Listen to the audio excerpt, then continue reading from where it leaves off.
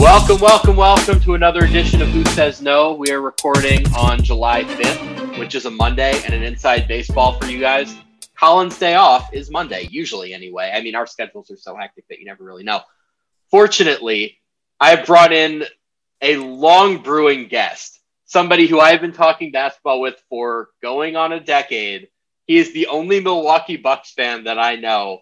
My friend from NYU, my basketball confidant, Sagar Panchal. How are you doing, man? I am doing great. Little fireworks went off my head because you pronounced my name correctly. I was genuinely first nervous. Time, right? That is honestly, this man deserves a raise. I am going to be like Jalen Rose on Countdown. You deserve a raise, Sam. Everyone deserves a raise. Let's get started. I'm in the best mood possible. I had Denny's this morning and an Oreo milkshake. I cannot be doing better. First of all, milkshake for breakfast is a bold move, but I totally stand by it. I have 100% done that. We used to do that at NYU every now and then. But before we start talking about basketball, though, I feel like you deserve a shout out as the biggest fan of this podcast, and I will take it a step further. I would say, aside from Colin and I, you are probably the single most important person to the development of this podcast because you send me detailed feedback after like most episodes. So I'm thinking like between maybe Yossi is slightly more important because he's been on so many episodes, but like you are one of the most important people in the history of this podcast. And I think even as a first-time guest, you already have friend of the podcast status. I could not be happy with friend of the podcast status. That is incredible. I think that's just you, Yossi, and Billy. To get there. That's incredible. Yeah, I really do think it's just you, Yossi, and Billy, and that's going to be the Mount Rushmore. I've joked whenever I have Yossi on, he's the media person that I talk to about basketball most. But, like, I would say we were estimating before the show, we've probably shared 100,000 texts about basketball over the years. And to be clear, they are not short texts. They are like... No. They're like the texts that you see on Twitter that are like memed out and they're like large blocks. That's all they are. Like you could build houses on these text messages. I've built stories off of things that we've texted each other and like not changed that much because like we really will have like, I remember some of the most intense debates we've ever had. I remember when Kevin Love was on the trading block and God. I was in Central Park, like trying to relax. And we ended up going back and forth until like I realized at some point that the sun was going down. Like I had gotten there in the early afternoon, but we were arguing about whether or not the Wizards should trade Bradley Beal for Kevin Love. Yes, I remember. And it took up my entire day. I just had, for some weird reason, we gelled very well. And I'm not anymore a sports writer, but Sam thankfully gave me my start writing articles for a website to be mentioned later, I guess. No, we could just say the Sports Post RIP. The Sports Post. I mean, we can't find the archives anywhere, but it is what it is. We would do these features called one-on-ones where basically Sam and I would just like very lightly edit our own conversations. And instead of writing it like on a real platform, Sam would like hit me at like 10 in the night when I'm prepping for an exam, be like, hey, do you want to do that one-on-one with Chandler Parsons? And then we had deep Chandler Parsons thoughts. I was the biggest Chandler Parsons fan. It was like my most appreciated. I loved Chandler Parsons back in the day. I thought he had the best all-time. Your all-time take, and I'm going to call you out on this because it was Please ridiculous at the time. I know he's going to come up. Well, no. I think I'm going with the smaller scale one. The smaller scale one is when you compared Alec Burks to Kobe Bryant, which was it was Rodney Hood. It was Rodney Hood. Oh, it was Rodney Hood. Oh, sorry. Excuse me. That's only 4% better. It's not much, but like, yeah, these were the conversations we were having in college and beyond, where it was just like, in fact, honestly, what I should have learned was I never needed to go to Twitter because I could have just put these ridiculous takes in our text and that could have been that. That could have been that. But yeah, like the overarching point here is I would say you are probably as responsible for forming my basketball mind as anybody. So I'm really excited to talk to you about like a real basketball story and not Rodney Hood versus Kobe Bryant. You grew up in Wisconsin. You're the only Bucks fan I know, and the Bucks just made the finals. We're going to get into some of the roster building lessons from this team. But before we do that, I just want to give you a chance to fanboy out. Like, how does it feel? As I was explaining before the show and a little bit last night, the Bucks have been treated like the ugly stepchild of Wisconsin sports for many decades. And Wisconsin sports is not like, people think of Wisconsin as like the dopey, like, oh, no one could possibly live there, it's too cold, all that. Wisconsin has a great sports tradition. The Badgers are always good at football and basketball. They've always been a recruiting powerhouse. The Packers are this is just my opinion, the best sports franchise in America. And not best in terms of how they're run, but just in terms of like staying power with their fan base. They have more fans in other states than anyone else. They have a waiting list for season tickets that spans almost like, I think it's like 100 some years. It's insane. Like people, we're going to be on like the 9th generation of Mannings before anybody can get Packers tickets. Like by then, it's just going to be every quarterback in the NFL is going to be a Manning. Oh no, it's true. Shout out to my mom for my mom has arthritis, right? And like she hates cold weather, hates it. Just will not go outside for 5 months a year, and yet still grew up and lives in Wisconsin. I don't know how that happened, but it did. Yet when Packers Bears on New Year's Eve happened, and she had tickets because one of her good friends from early in her career gifted those tickets as like you've been with us for 25 years. This is a gift for you. She duked it out, drove the 3.5 hours from Milwaukee to get there, froze her little butt off.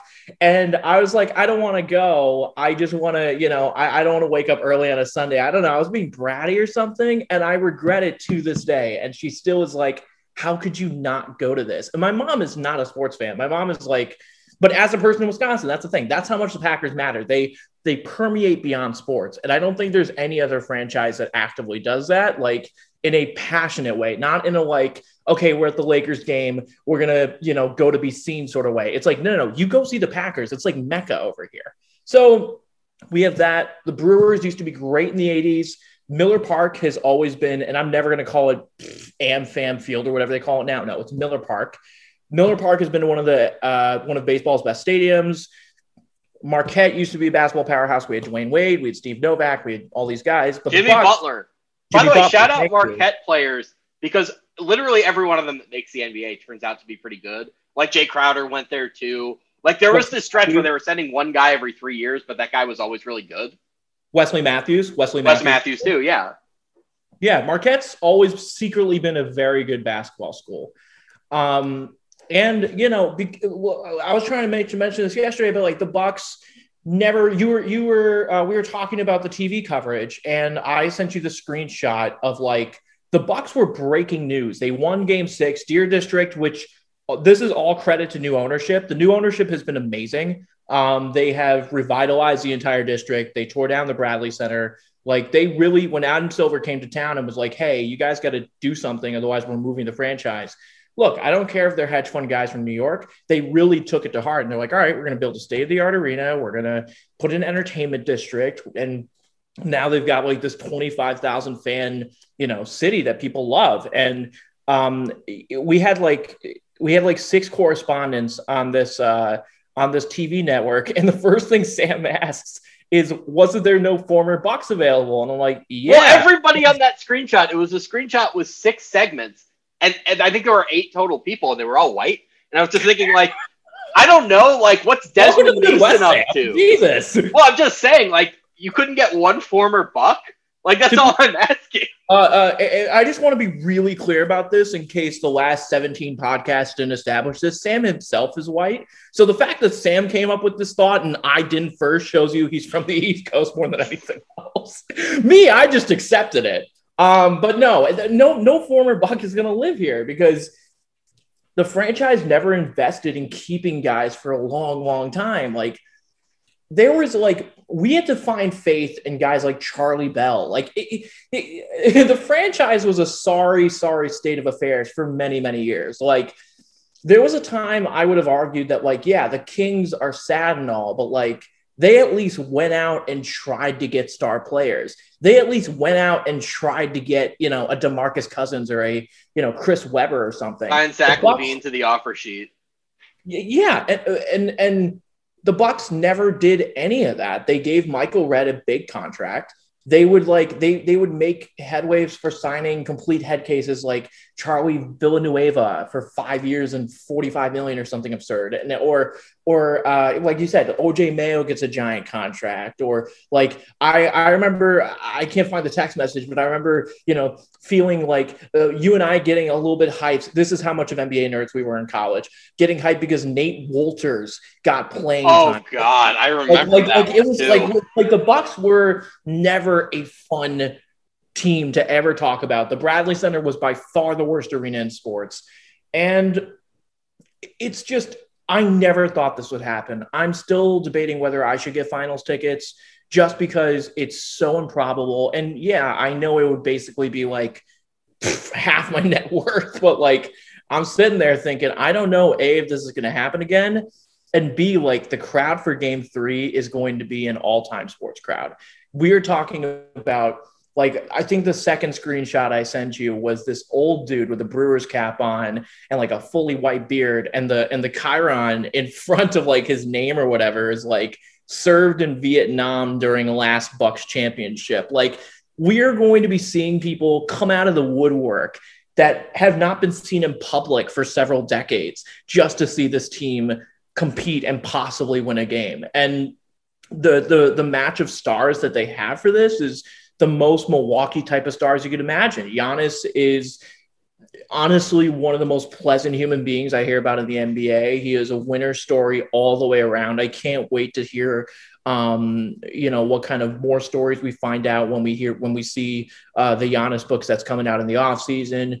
Drew Holiday is a grit and grind type of athlete in a way that I'm so proud to even be able to support. And Chris is like, at least for me, I know Bucks fans are medium on Chris, but I think, he's really proven himself in the playoffs. But for me, as a Kobe fanatic, like, I call him Kobe Middleton to my friends. Like, this dude knows when he needs to get a shot or when he gets hot, he kind of proves the hot hand fallacy correct. Like, if you should be scared if Chris Middleton has made 2 straight threes. Well, you called him Trader Joe's Kobe in our text, and I thought that was very appropriate. Like, very much a bargain store Kobe. I mean, definitely not as consistent, and I guess now almost as expensive. But I did think that was right. But just going in on this a little bit more, I think it's probably the most likable finals team of all time. Like, if you just go up and down that roster, Drew Holiday is legitimately the single best person in the NBA. Nobody has ever said a bad word about Drew Holiday.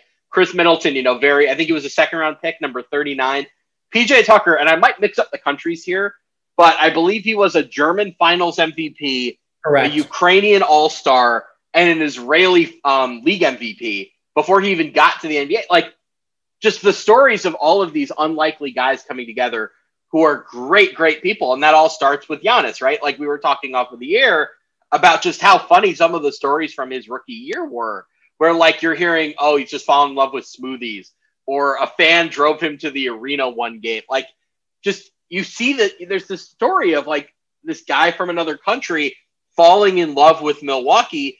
And ultimately, in that lens, it shouldn't be that surprising that he was the guy that stayed out of all of the stars, because like nowadays, very few guys do. Yeah. He was the one that decided, I want to make Milwaukee my home. And it must, as somebody from Wisconsin, that must give you so much civic pride to be like, our star is the one who actually stayed. I mean, absolutely, because it's one thing to be like a lifetime Packer. There's actual pride in that, because, I mean, if you're on the Green Bay Packers, you're basically just strutting your stuff as playing for like the most storied franchise in most sports this side of the Yankees. But like, as like to say like, okay, I'm going to lift this mediocre, like complete crap franchise to wherever it can go. And for Giannis, the one story that always stuck out, and it's been told in different sources for years, was when Caron Butler didn't like a pair of sneakers and he's about to throw them away.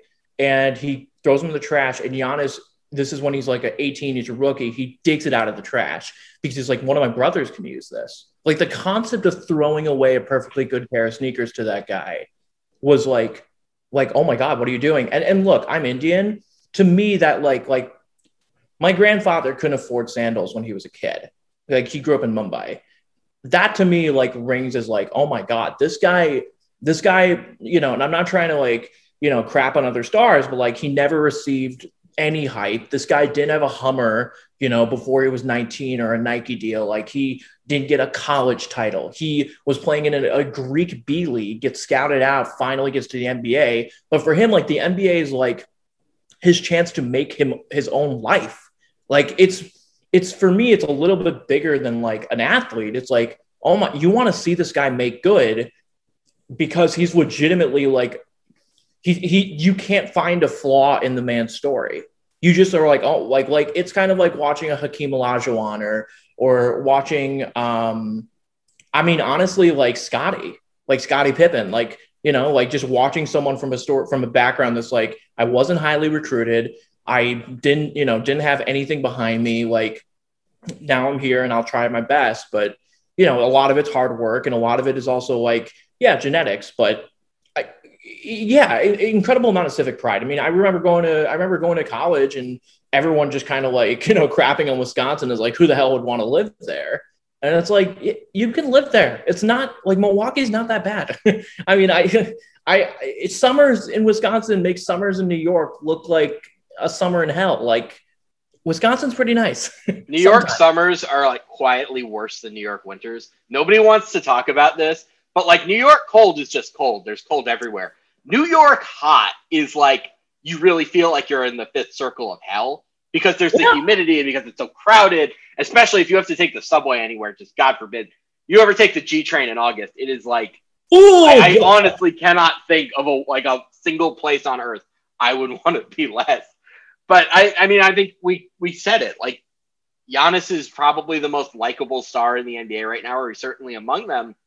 I know that there are people that want to criticize him and go, oh, he has no bag. Oh, he can't make free throws. Like, okay, maybe there are minor basketball quibbles here, but there's not anybody that like has real personality issues with Giannis, right? Like there are a lot of people that just dislike LeBron and will dislike LeBron forever. There are people that just dislike Kevin Durant and will dislike him forever. James Harden too. Like best example of this because LeBron and Durant, I'll say, is like they have basketball talents that back it up, but like James Harden is someone that like has openly criticized Giannis in the media. Bucks fans hate him because James Harden's the one who advanced that Giannis has no bags there. He's like, oh, I just want to be 7 feet, go to the hoop. And I'm like, and we know this. I mean, I didn't talk basketball with you for a 2-year period because James Harden turned me off the game. I didn't like watching a guy flail his arms up and try to get 3 shots and then go to the playoffs and then not get legit. He didn't get legit calls. Like he's getting run into by Draymond and Clay.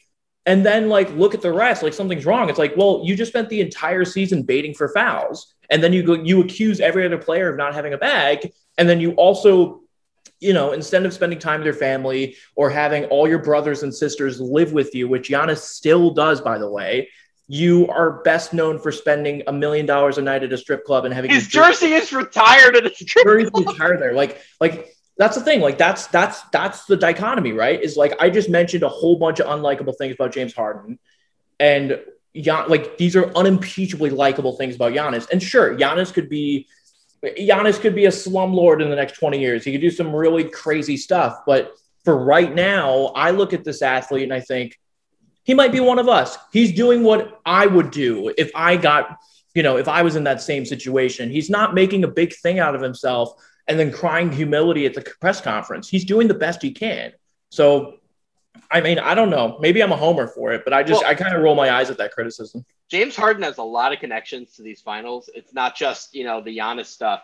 Giannis beats him. I mean, obviously there's injuries involved. So I'm not going to sit here and say like, oh, this is the universe paying James Harden back. I mean, I'm not even going to get into the James Harden criticism, but like PJ Tucker, former teammate of James Harden, Chris Paul, former teammate of James Harden, Clint Capella in the last round. Like, it feels like the 2018 Rockets all contending at the same time. It feels sort of karmically right because that was probably the moment for Harden to get his ring before Chris Paul got hurt. But I'm not going to dig too deep on just criticizing James Harden for the sake of it. I do want to focus on the Bucks right now. And I think this is a perfect chance for us to segue into the actual topic of this podcast, which is the lessons that other teams can learn from the way that the Bucks built. And the place I want to start is a topic that we have talked about a lot on this podcast and that you and I have talked about ever since Zach Lowe wrote the original article, which is the 5% rule, which essentially states, it comes from Daryl Morey, that if you have a 5% chance at winning the championship, you go all in to try to win the championship. And I don't think many teams embody that more than the Bucks. Obviously, the Drew Holiday trade was an example of we have a shot. We've got to go for it. There was other motivations there as well, considering Giannis was at the time an impending free agent. But I think the move that they didn't have to make, the one that really embodies to me, like, wow, they're really, really going for it, was the PJ Tucker trade. Because they barely had any draft capital left as it was. They have 3 stars kind of in their mid to late 20s up until I think Middleton is 29, maybe 30. I'm not sure exactly. Holiday is the older of the 3. Yeah, Holiday's 30. Middleton's currently 29. Yeah. So you have these guys that like theoretically have a 5, 6, 7 year window, but you go all in and you get this forward who's 35, who's on an expiring contract, and who frankly like did not look very good in Houston. They didn't care. They just said, we're going to go all in. We're going to give up what little draft capital we have left because we think we have a real shot to win the title. Maybe we're not favorites, but we're going to go for it this year because we think we have a chance right now. And I mean, I don't think it's an exaggeration to say if they don't have PJ Tucker, they lose to the Nets. I mean, they already beat the Nets by a matter of inches, right? Like, if you take PJ Tucker out of the equation, Durant might just average 60 a game in those last 3. I think the reason the Tucker thing worked out so well, not just on the court, is that off the court, PJ Tucker very much seems like a Buck type of player. In that, I think one of the things, like Bud always talks about those impressors, and I don't take them too seriously, but he always says, like, we're defense first. We're defense first. We're defense first. Well, every coach says that. Right. No, they say it, but with the Bucks, like, all 3 of their stars, you could stick one-on-one on Kevin Durant, and they won't die. Like, yeah, Durant actually himself has said that Drew Holiday is the best defender in the league on him. I watched that series, and I got to tell you, I don't believe it after that. But, like, even Durant has praised Holiday for, even despite his size issues, being able to defend him well. I mean, at that final air ball during OT, yeah, he was gassed. But, like, if you look at that play from Drew, that is a picture-perfect play. He did not foul him. He did not get in front of him. He just used his size to get almost to his neck, put the hand up, and Durant missed a shot. Like, I'm not saying that Durant, was getting, like, blocked, but it was good defense. Like, watching Drew in the conference finals, like, turn it up and be like, all right, I am just going to take the ball from this guy. Or like watching, I think it was Stephanie Reddy on TNT saying before, I don't know if it was Stephanie Reddy on TNT or someone else saying before, I think it was game 5, the Hawks are going to go like a point guard by committee system because they basically want to take the ball up on whoever Drew Holiday is not guarding. Because he's gonna cover you full court, but not in that theatric Patrick Beverley sort of way. He is going to cover you full court and not foul you. He is going to do it responsibly. He is going to always have his feet in front of you. Like I watched the Bucks live against the Suns, ironically, in April. I just thought, I think the Bucks just don't make many defensive mistakes one-on-one. Giannis is, I think, not perfect in the weak help side role, but does it very well. I just think, if you're looking at this from 1,000 feet in the air, you look at the PJ Tucker sign and you're like, they need more offensive creation, right? At least from what I would think. But in reality, well, that was their idea too, by the way, because they tried to get Bogdan Bogdanovic. Right. But wait, wasn't Bogdan before the Drew trade? Yeah, no. They get Drew. It all happens in one night. I remember I was at dinner at Ruth's Chris with my uncle, and they trade for Drew while I'm there. And as soon as I get home, it's like maybe an hour and a half, 2 hours later, I get the alert from Woj saying the Bucks have acquired Bogdan Bogdanovic. And my first thought is, this is the best starting 5 in the NBA by a mile. And my second thought is, well, free agency doesn't start for another 4 days. So how could they have agreed to this? And sure enough, the NBA agreed with that. There were tampering charges brought up, and ultimately the Bucks don't get Bogdanovic. But they agreed with you. They thought the thing we need out of this 5th spot is a shot creator. Now, after the Bogdanovic thing fell through, they couldn't find that player. So they just said, you know what? We'll go the other way. We'll keep DiVincenzo and we'll get a cheaper defender. And they did with Tucker. I do wonder, I'm not going to lie. I think if they had gotten Bogdanovic, like they would have been unstoppable, right? Like that defense with Bogdanovic, they wouldn't have Tucker, but they did try. They wanted to get a shot creator. The fact that they didn't was just a willingness to improvise that worked out very well. How big would Bogdanovic's contract be, though? So I think you can reverse engineer it to some extent. He signs for 4 years, $72 million with the Hawks, I think based on where the hard cap math was, it was going to be closer to like 4 years, 64 with the Bucks. Nobody's exactly sure what contract they maybe or maybe didn't agree to. But one of the prevailing theories is that some teams, maybe the Hawks were one of them, basically did this reverse engineering of the cap and realized like, hey, the Bucks can only pay you so much. We plan to offer you more. And that's how this got out.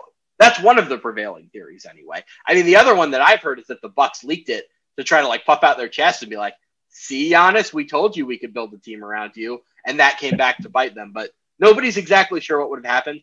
I'll say this. He wouldn't have gotten $72 million from the Bucks. It probably would have been in the 60s. I mean, he had this interview on TNT, I think. Oh, God, I can't. I'm watching so much basketball, I can't tell TNT and ESPN apart anymore. He had this interview where he was with one of the TV networks, and he was saying he was kind of talking about the Bucks Hawks fiasco a little bit more in depth, and he kept making it seem like, oh, well, I didn't ask to go to Milwaukee, and then he was talking about how happy he was in Atlanta. So I don't know how happy he would have been going to Milwaukee anyways. Maybe those extra $8 million really mattered to him. Well, he also is a much bigger role in Atlanta, right? Like he would have been I guess, I don't want to say fourth in the pecking order, because I think he would have handled the ball more than Middleton and Giannis do. Or maybe not Giannis. He would have handled the ball more than Middleton does, but he probably would have been fourth in shot attempts unless Holiday really wanted to scale back. So I'm not sure how the role would have worked out. In Atlanta, though, he is very clearly the secondary creator.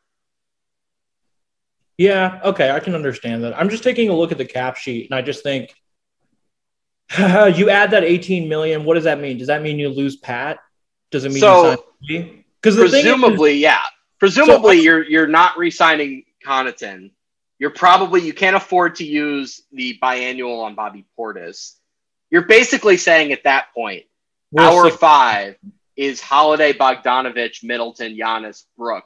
And then we're basically just going solely minimums from there.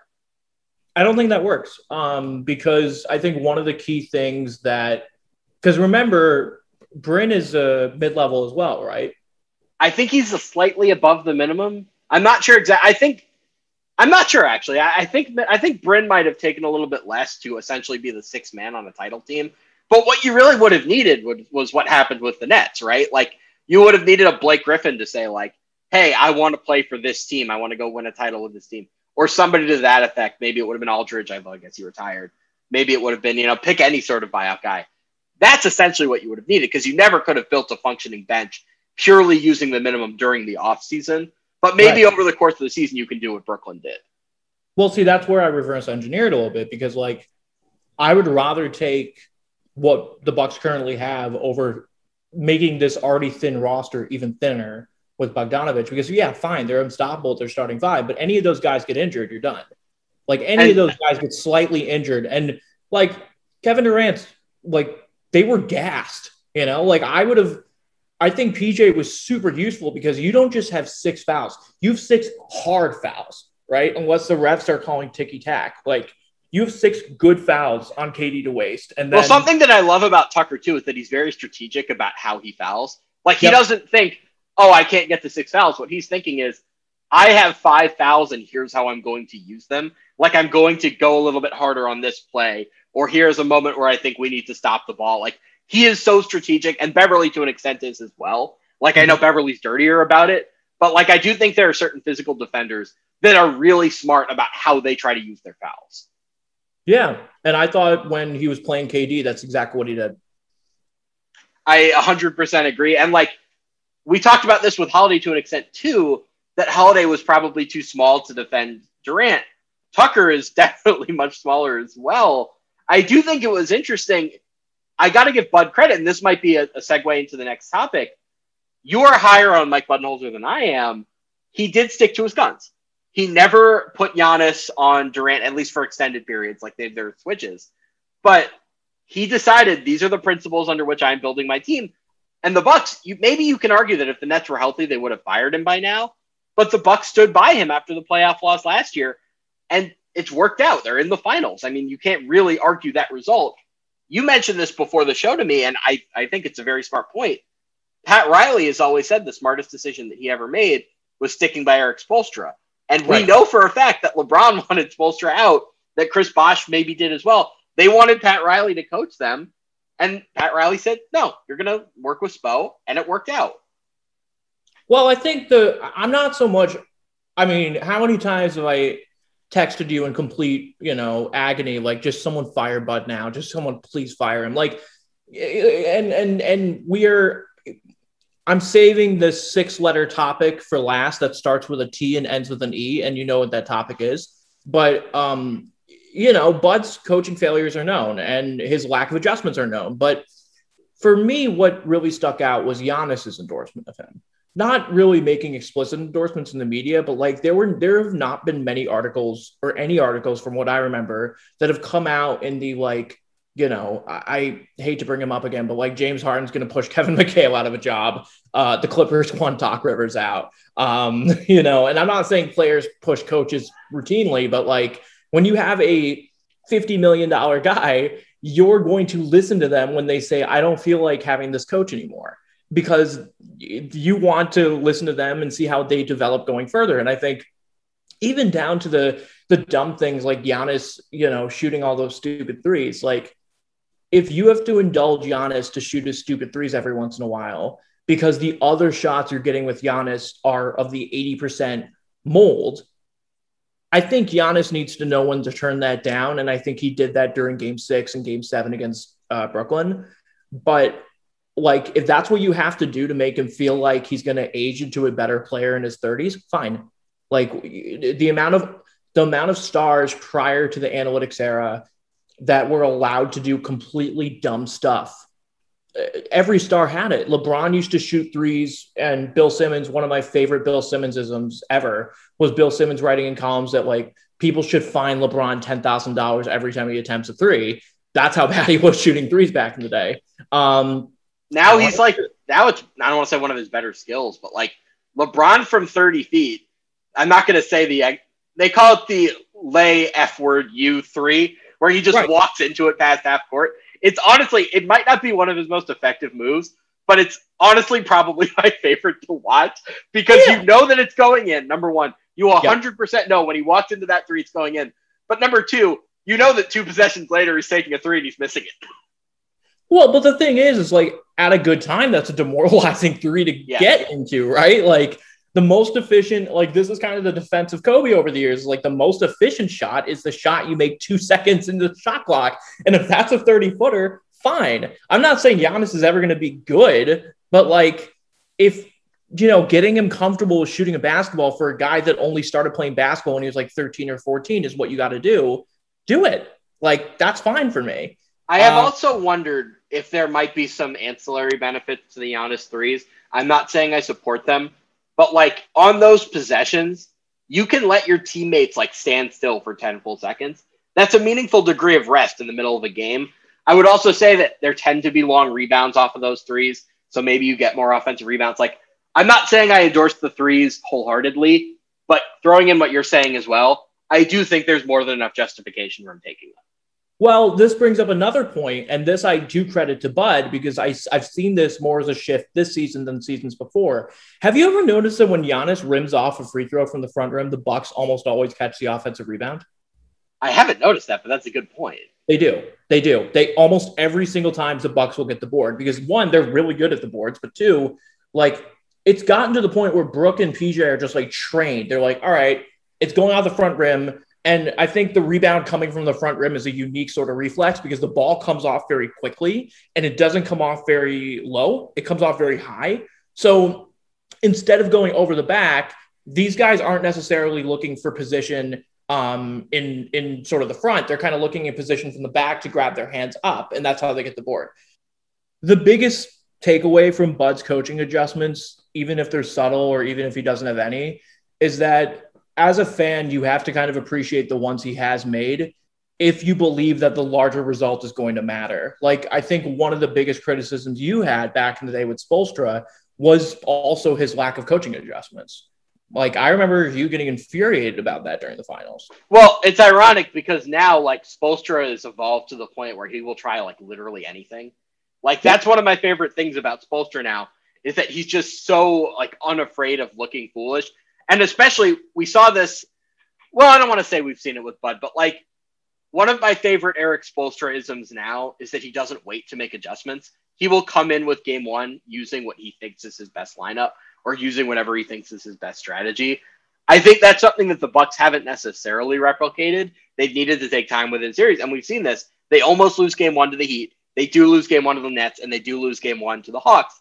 But they've been at least willing to make some adjustments, right? It's not like they come out for game two of the Hawks series and all of a sudden they're switching everything. But, Brook Lopez takes higher drops in pick and roll. They leave the wrong shooters alone. Like, they did adjust. There were big adjustments in the Nets series too, like in who was guarding Bruce Brown and, acting as the off-ball shot blocker. The point is, we gotten to a point now where Budenholzer went from like an F in adjustments up to like a C-, and he was willing to make genuine sacrifices on the way to doing that, right? They have the best record in the NBA the last 2 years. They're a 3 seed this year, in part because Budenholzer wanted to use this season as an opportunity to experiment a little more. That's something to be commended. Not a lot of coaches are willing to sacrifice regular season wins in the name of improving your chances in the playoffs. And if he hadn't done that, I would say there's a good chance they're not alive right now. Well, I mean, a lot of these adjustments you're mentioning, how much of that is because of Drew, right? That's kind of... And Tucker too, but mainly Drew. Like, I went to a Bucks game live in April. They were playing the Suns. Giannis is playing the game, plays decently well, goes out of an OT with a cramp.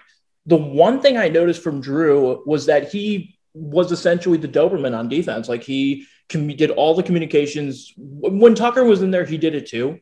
But I think, like, as a communicator, like, Drew makes things so much easier for you. In that, like, and he's the rare guard that really does that, by the way. When you think about the defensive quarterback, you're usually thinking about a center who's on the back line and like barking out, there's the screen, there's this, there's that.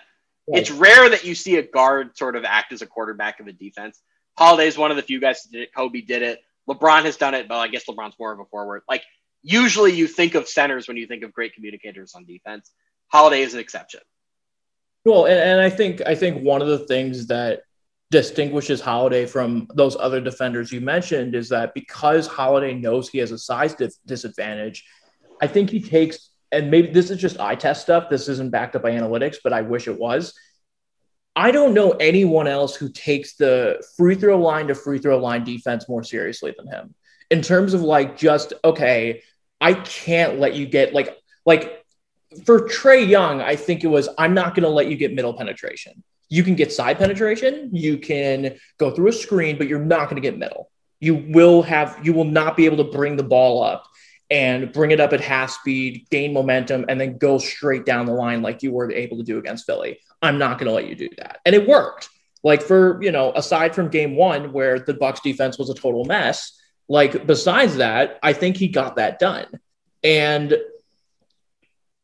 I think that part is like, if I can do my job with you guys coming down the floor going first, then I'll call out the switches. I'll make sure that, like, he has this subtle method of help that I think really helps, where, like, if he notices a guy who beat, maybe I'll say like Brooke or like Bobby, especially, like, off the 3-point line, but he's in a position to help, he'll kind of just put his hand out in a weird way and just kind of like either swipe at the ball or like make a gesture to swipe at the ball, but then immediately run back to his shooter or run back to the coverage if it calls to it.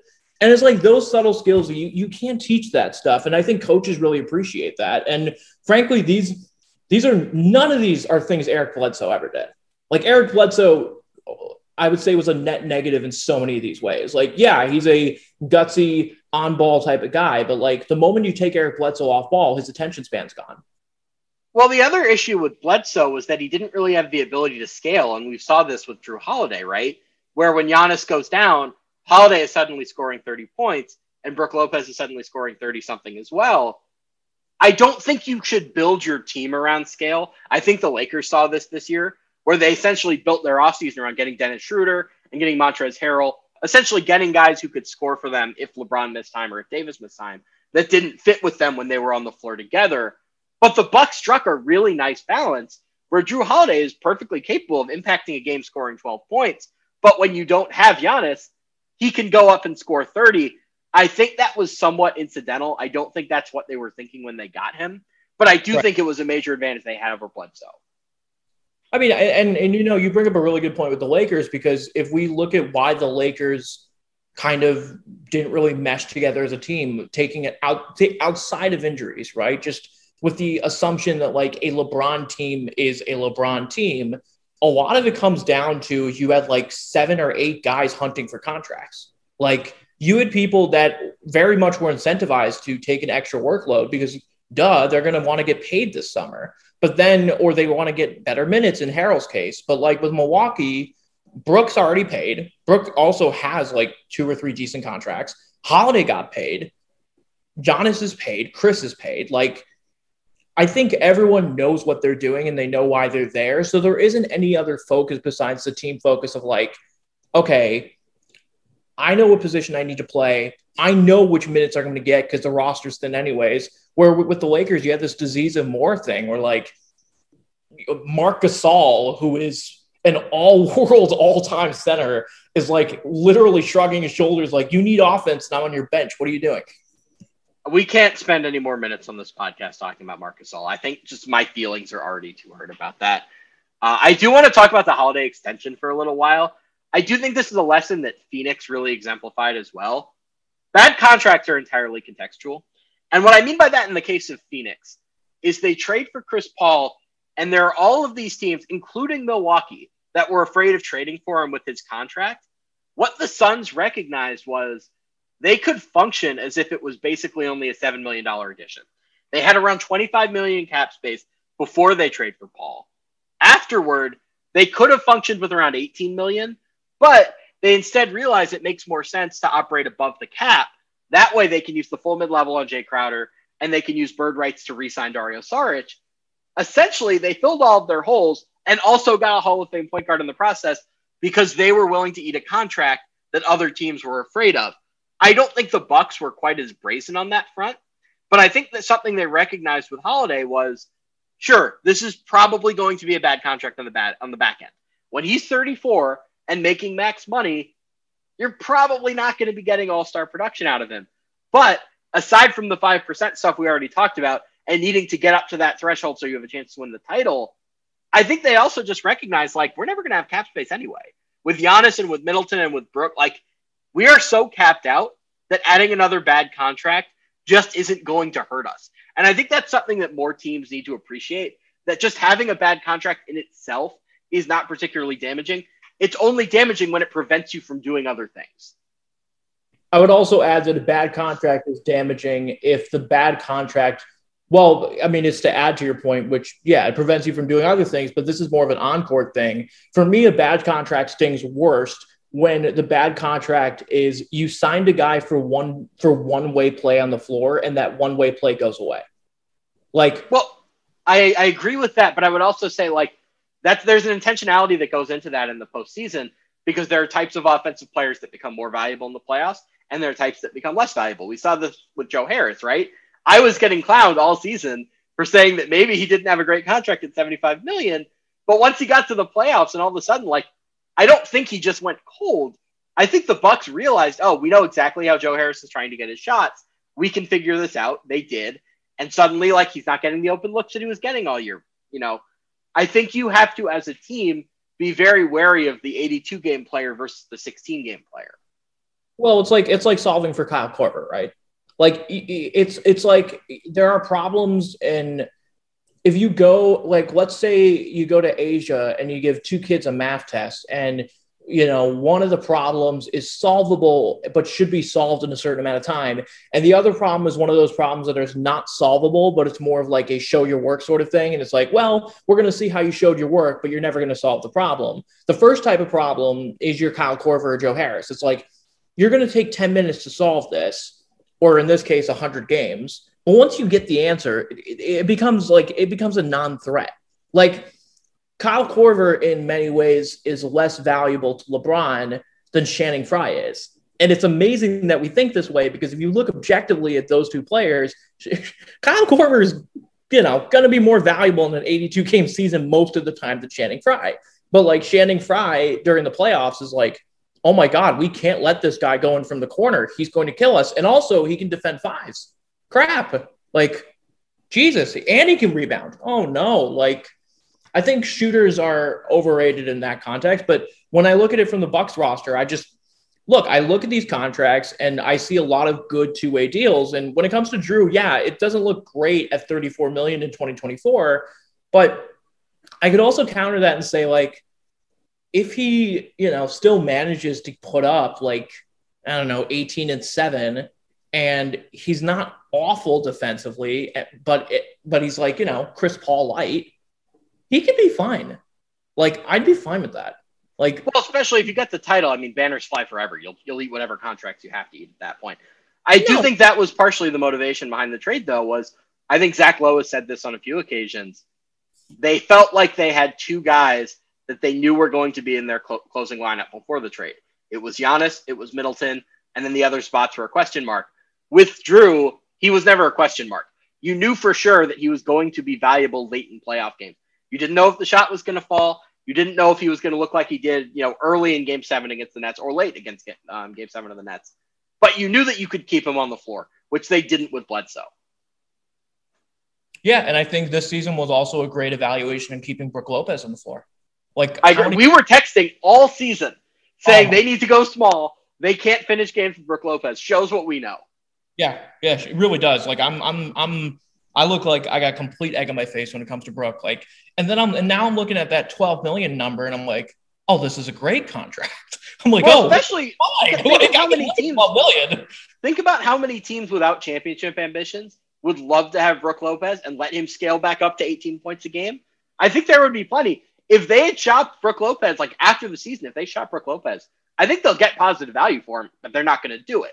I do want to go back to Brook for a second, though, because one of the important topics that you brought up when we were talking beforehand was the first Chris Middleton contract. Because we talk a lot about them re-signing him in 2019, but the groundwork was really laid for that in 2015. And what I mean by that is at the time, Chris Middleton was not Chris Middleton. He was a third-year player who had been a second-round pick of the Pistons. They got him in a trade. I think it was the Brandon Jennings, Brandon Knight deal. They get him in that trade. He averages 13-4, but the Bucks see something in him. And they give him a 5-year, $70 million deal. There's a player option on the last end. But what was really important about that deal was that it was declining. He gets as high as $15.2 million in the second year of that deal. But in the last year, or at least last year before the player option, he's down to $13 million. And that really matters because in the end, they were only $1.5 million below the luxury tax line and $7.5 million below the hard cap. So having less Middleton money on the books allows them to use the biannual exception on Brook Lopez. Now, there were other components to this, right? Like maybe they could have gotten Lopez and not traded for Mirotic. Like there are a number of different ways you could have made this happen. But essentially, imagine you give Middleton a 3-year deal. At that point, you're re-signing him in 2018, and maybe he's going from 13 million to 25. At that point, you have so much money tied in that maybe you can never bring in Brook Lopez, which turns out to be this transformative move. So I think one of the important lessons here is re-sign your young guys to long-term deals because you can't risk losing them early or having them get paid too much too early. And the reverse of this is Giannis. They only sign him for 4 years. Obviously, he re-signs, but that was very precarious for a while, having him go into a contract year that would have been this year. If they'd given him that 5th year, that would have given them a little bit more wiggle room. I think at least this is just me talking from the non-cap standpoint in terms of the lesson. The lesson I mentioned prior to the podcast or the show, I guess, was trust. You have to have a good amount of trust to have a descending contract, or you can end up like Scottie Pippen. But like when you're looking at someone like Chris, and this also, by the way, goes into his life, where Chris is this guy who got recruited by, I forgot who the recruiter was at A&M. I can look him up, but he's known for being like a guy who finds Scott Spinelli at Texas A&M. He gets recruited by Spinelli at Texas A&M. He does not get many looks outside of that. Plays for him, gets to the NBA. Again, it does not get much looks outside of the Bucks and the Pistons, essentially, right? He gets traded to Milwaukee. He, at the beginning of it, is known as just a really good three-point shooter. Like, he can get the shots up, he can get them up easy. He can play decent defense. And I remember at the time, like, we were looking at him as like a 3-and-D guy that also made these weird buzzer beaters every once in a while. And I remember I didn't even think of him as a star, but I think the Bucks saw something in him, but they kind of asked him like, look, we'll overvalue you right now and we'll give you a good contract for more years than you'll probably get anywhere else. But you have to take this cap back from us. It'll give you a better raise. It'll put you back in free agency, during that age 27 year, which is probably, I think, in terms of free agency years, like age 27 to 29 is probably the best years to go into free agency. Yeah, well, the advantage of doing it at age 27 is you can either take a long-term deal, great, you're going to get paid. You could also take a shorter deal and get back into free agency at 29 and then get 4 years then. I think it just gives you the most flexibility in the kind of contract you can seek out. Right. So I think it was a mutually beneficial thing for both sides. But you, as a star, you have to be someone who has a lot of faith in the organization and it doesn't matter what the faith is, whether Middleton thought Milwaukee was a winning organization or whether he thought the ownership group was good or whether it was purely self-centered and he just thought, okay, I'm going to get shots up in these next 4 years no matter what happens. So I'll just bolt out of here once it's done, right? And maybe that's his thinking at the time. You have to have some leverage to go do that. Like, the Kings can't go and sign guys to this type of deal, right? And also to that worth, I remember during that time, John Hammond was getting a lot of good press over a lot of the executive decisions he had been making over the last 2 or 3 years prior to that, before the messy divorce with Jason Kidd started happening. So I think, I think there was a little bit of good faith that turned into and blossomed into a really good contract. John Hammond, quietly, we don't talk about this. This team, imagine what this team could have been if not for 2 very large mistakes that John Hammond made. Number 1, draft Jabari Parker, number 2 overall. Joel Embiid is sitting right there, and the Bucks can't clear him medically. Number 2, I remember we were thinking of this as like a flashbulb moment when they signed Greg Monroe to a max contract. The Greg Monroe. Oh, no. We were thinking of this as like, oh, my God, Milwaukee is lured a max free agent. This is going to be great. And there was a lot of reason to believe that, right? He is such a good, or at least he was such a good passer at that point that you thought, oh, okay, even if you don't have much shooting in the front court, there are still ways you can take advantage of this. He's going to be an offensive fulcrum. I'm not going to criticize John Hammond too much because he did draft Giannis and he did trade for Chris Middleton, which were 2 pretty important moves in the grand scheme of things. But it's interesting to think about what this team could have been. And I think that's a nice segue into Malcolm Brogdon, which is the more realistic what if here. I think a lesson that you can take from the Malcolm Brogdon saga, aside from, let's just be honest, the Bucks should have re-signed him. They didn't because they were cheap. I think a lesson you can take from that is that correcting mistakes is usually doable, but it's extremely pricey. So look at what the Bucks did. They traded basically all of their picks to get Jrue Holiday. Imagine if they just re-signed Malcolm Brogdon, maybe they can use those picks on somebody else. I'm lower on Malcolm Brogdon than most people. I recognize this is a hot take. I always thought he was good, but I thought he was serviceable in that George Hill kind of way. And I know might be a little bit ignorant for saying that, but I always found a little bit of a hole with Malcolm Brogdon. I always thought the Bucks were asking him to do more than he was capable of doing. And I go the other way. I think the Pacers kind of allowed him to scale up, and that made him look a lot better than he did in Milwaukee. But I also recognize that Sabonis has kind of been a perfect partner for him as well. I don't know if he becomes this player if he stays with the Bucks. Yeah. And one other thing I'm going to say regarding Jabari. I've never liked that pick, but unfortunately, I think looking back at it, the only person I would have taken aside from Jabari, if I'm thinking back in that frame, would probably have been Julius Randle. Because, okay, I don't think the Bucks take Embiid because of his injuries at the time, because of the fact that it was an open secret that he was really injury prone, because of the fact that we know now that it took him 3 years to even get to playable, because of the fact that I think, yes, his fit with Giannis is in theory very good, but in practice could have produced a lot of ego problems. Well, you would have had similar issues that you had with Ben Simmons, right? Where Joel Embiid has to spend a lot more time behind the 3-point line than he maybe otherwise would if he wasn't on Ben Simmons' team. I don't think it would have optimized either of those players, but the talent level would have been so insane. And think of the defense. Yeah, but again, I'm thinking about Jason Kidd in 2016, and this is crucial for Giannis's development, no matter how much we both abhor Jason Kidd as an NBA head coach. Like Jason Kidd in 2016 being like, all right, we're done. We have no chance at this season being decent. Giannis, you're on point guard for the rest of the year. You're going to average a triple-double. Have fun.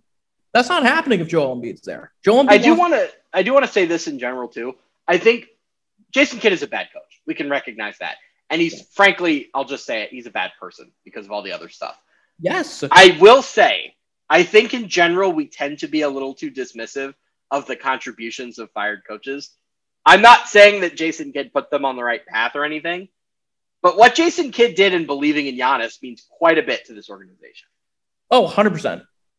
Yeah, 100%. And to an extent, remember, this is a coach that really prized three-point shooting.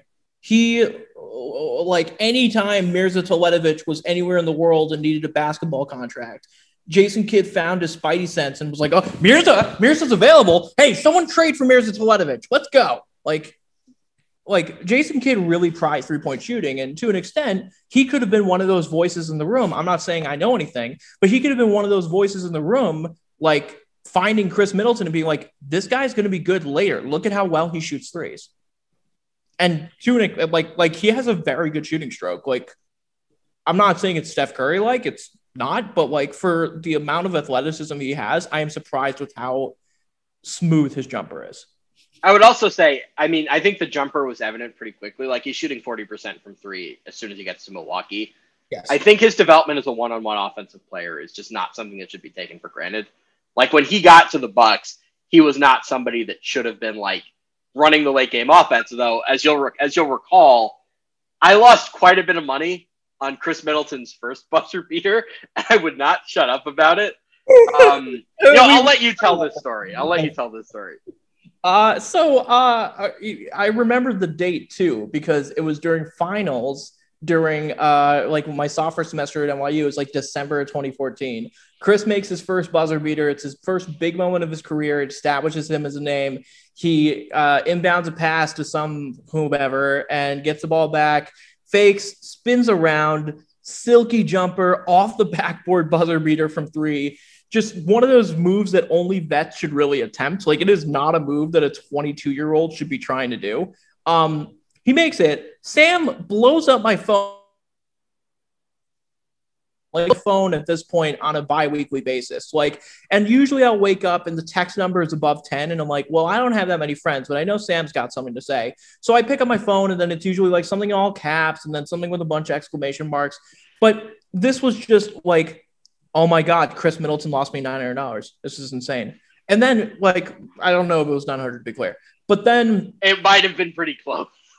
I mean, this is fine. I'm like, you're going to be fine. It's just Chris Middleton. I love this buzzer beater. I'm for it, right? Like, hey. By the way, we should mention this buzzer beater came against the Suns, right? Yes, it came against the Suns.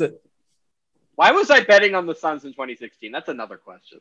Because the Suns had a point guard They were the 48-win Suns team. That was was it that year? I think it was a little later than that. Yeah, I think it was. I know it was just after that year.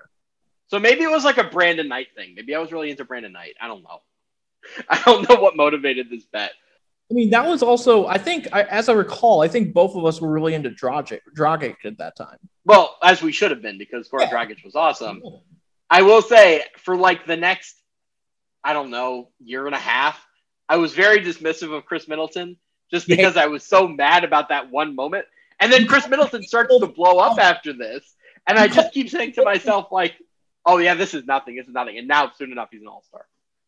It was honestly, I think 2014, 2015 was like the peak of all of our memeable NBA friendship moments. I even remember, around that time, and it was my desktop background for a solid 2 years. Do you remember the Brooklyn Nets Jason Kidd incident? The soda? Yes, the soda! Yes. The soda! Oh, I love the soda. It's what was my take on that in the moment? It was so good. The second one was I think it was Rajon Rondo in a Lakers huddle. Like he made it into the Lakers huddle for a solid like 4 minutes, like like 40 seconds. And I had as my desktop background for a solid 2 years. It was he was predicting the future at that point. Yeah, honestly. Looking back, yeah, I mean, I'm looking back at 2015. Maybe the Bucks could have taken Aaron Gordon, but he wouldn't have developed in time. I would have wanted them at the time. Shows how much I know. Probably wanted them to take Dante Exum, but I'm a crazy person. You're not alone. A lot of people really like Dante Exum in that draft. Thank God they didn't do that. I loved Marcus Smart, but I think him at 2 would have been too high. And if I'm redrafting, I guess the only person that I'm really like goes like crazy in terms of my head is probably Zach LaVine at 13. He probably should have. They were never going to take him at 2, though. No one would have. I guess Clint was a steal. Oh my God, KJ McDaniels. Jesus, that was Bill Simmons, I think, who was calling him Scottie Pippen 2.0. Yes.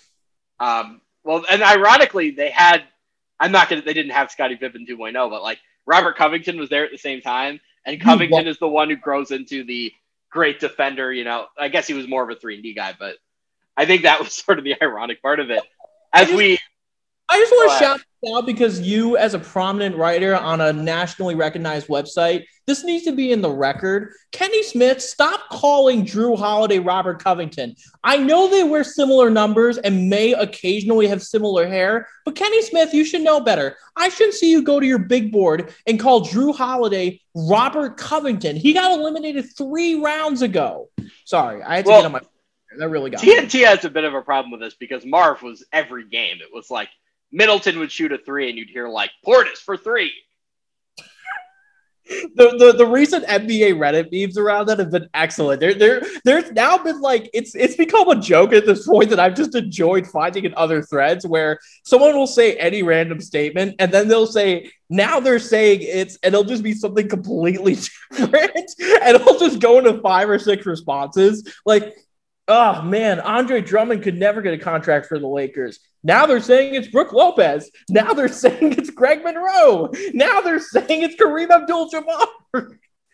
Well, we've been at this for over an hour at this point. I think we've mostly covered the big points, but I'll give you just the floor. Anything else you want to say? Anything you want to complain about? I won't complain. I will say this is probably one of the best moments of my basketball life. I really do hope the Bucks win in 6, and I really hope that someone pays Brandon Jennings to be there, just because I think in terms of online fandom, Brandon Jennings is responsible for so much of this. Like Brandon Jennings does not get the due he deserves for just being a complete troll and, you know, flying in the face of the alpha goat, alpha dog LeBron in his absolute best year and being like, yeah, we're beating him. Bucks in 6. Like, that was, and I remember that series also because that was the time during when Birdman had like, I think he was shooting like 85% from the field for 2 rounds. Like Shaq was on TNT going, like every single time a highlight came in or like Birdman, like the cartoon or whatever. This is the first time in the history of this podcast that somebody has made bird sounds. I don't know if that's a good thing or a bad thing, but it's a first. Yeah, well, you know, we can't have the viewership numbers and no dunks, but we can at least try to imitate them, right? Yeah. I will say though that I hope that this series goes to 6, and if not, I know I didn't talk about the Suns, but Sam knows this from my various rants about them. I love the Suns, and I would be perfectly happy if they were a team we lost to. As far as like both teams here, there's not like a villain in this series. I guess there are people that don't like Chris Paul. I don't really get it. But, like, Chris Paul certainly deserves a championship. Monty Williams, after everything he's been through in his personal life, like, that dude, I can't think of many coaches that deserve it more than him.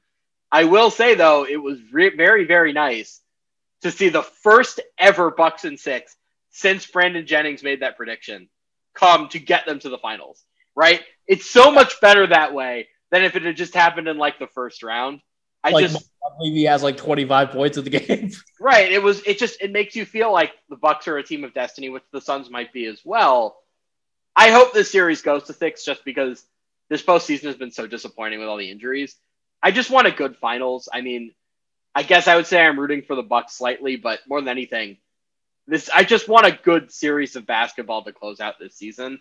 And assuming Giannis is healthy, I think we're going to get that. I mean, Giannis versus Ayton is going to be a monster matchup. Like, it is going to be – Ayton is one of the few bigs I'm scared of when it comes to Giannis. That guy can guard him on the perimeter, can guard him in the paint. He will not get in foul trouble. He's smart. He's got CP3 communicating with him. Like, he's going to do great against Giannis. And this is people are complaining about the big city stuff about this, and like ESPN keeps calling it a terrible city or whatever, but like, this is the finals of the future. Like, you have a guy in Devin Booker that scored 70 points in an NBA game. 70 points, his team loses by 20, and he's finally getting vindicated as the top tier player that he is. And I'm really, as a fan of ISO scores, I'm happy about this. Like, no one should score 70 points in an NBA game and then be forgotten to history. They should get to the finals at some point. Like, if you're that good of a one-on-one scorer, I'm sorry, like, basketball is in sense a one-on-one game. You should be that good. You should be, a George Gervin. You should be a Julius Dr. J. So, I think everything's in its right place. And thankfully, we got this one podcast off before the Nets destroy us all next year. It's great. Yeah, I was going to say, the Nets are probably going to win it next year. But I do like this idea of this being the finals of the future, because the Nets have spent all their assets, and they're not old, but they're like on the way. I don't want to say on the way down either. They're an aging team. Let's put it that way. The Lakers are built around LeBron, and LeBron isn't going to be LeBron forever. Of course, we've been saying that for half a decade. The Clippers have spent all their assets. Like, I don't think it's that far-fetched to say, like, in the next few years, we'll get Zion in the finals, or we'll get Luka in the finals, or we'll get, pick your young star X. And we're also probably going to get more small markets because the traditional powers are, let's say, trending downward. I think the Nets are probably going to get a title out of this. I think the Lakers have one or two more really good years in them. But I think more matchups like this between teams that don't traditionally get this far are probably coming in the future. Yeah, I'll just, to close out the podcast for Bucks fans everywhere, I will give one giant positive, other than the fact that, thank God, they're still paying Larry Sanders money because that guy needs it. In 2022, 2023, when Giannis is going to be about 28 or 29, Middleton's going to be 31, Drew's going to be 33, Brooks going to be 36 and still only getting paid $13 million. Pat is going to have a player option, which I don't know, he might actually take it, and he'll be 30 or 31. If they resign Bobby's only going to be 28. PJ is going to be 38 and still might be able to defend people. Dante is going to be young. Bryn Forbes is going to be young. Like, you could legitimately build out this team for 2 or 3 years and be guaranteed a really good core. Like, I might be pinching myself, and injuries could obviously ruin everything, but Milwaukee could be looking at a dynasty defining or at least a city defining team for decades to come. Like, the Bucks could be relevant again, and that really could be a huge boon for Milwaukee. That's wonderful. Makes me the happiest guy on earth. I think that's the right place to close, just on a high note for once on this podcast. That'll do it for us here today. Sagar, I can't believe we've been friends for almost a decade. And this is the first time we've ever, we've publicized our conversations before, but this is the first time we've ever just spoken on mics about basketball. I'm surprised it took 8 years, and it's probably not going to take 8 years for a second time. I am more surprised that we never got into my absurd Jeff T takes, and I'm thankful we never did. Listen, the guy made 3 threes in Game 6. He's absolved forever. As I feel like this is, Bill Simmons made the JD Drew game joke, but I feel like that's where we're at with Jeff T. He had one huge game that they needed to win, and that's that. Everything else is forgiven as long as he doesn't play in the finals. That'll do it for us here today, though. Colin and I will be back, I'm going to say Wednesday, later in the week at some point, probably after Game 1. And that'll do it for us here today. We'll be back later in the week.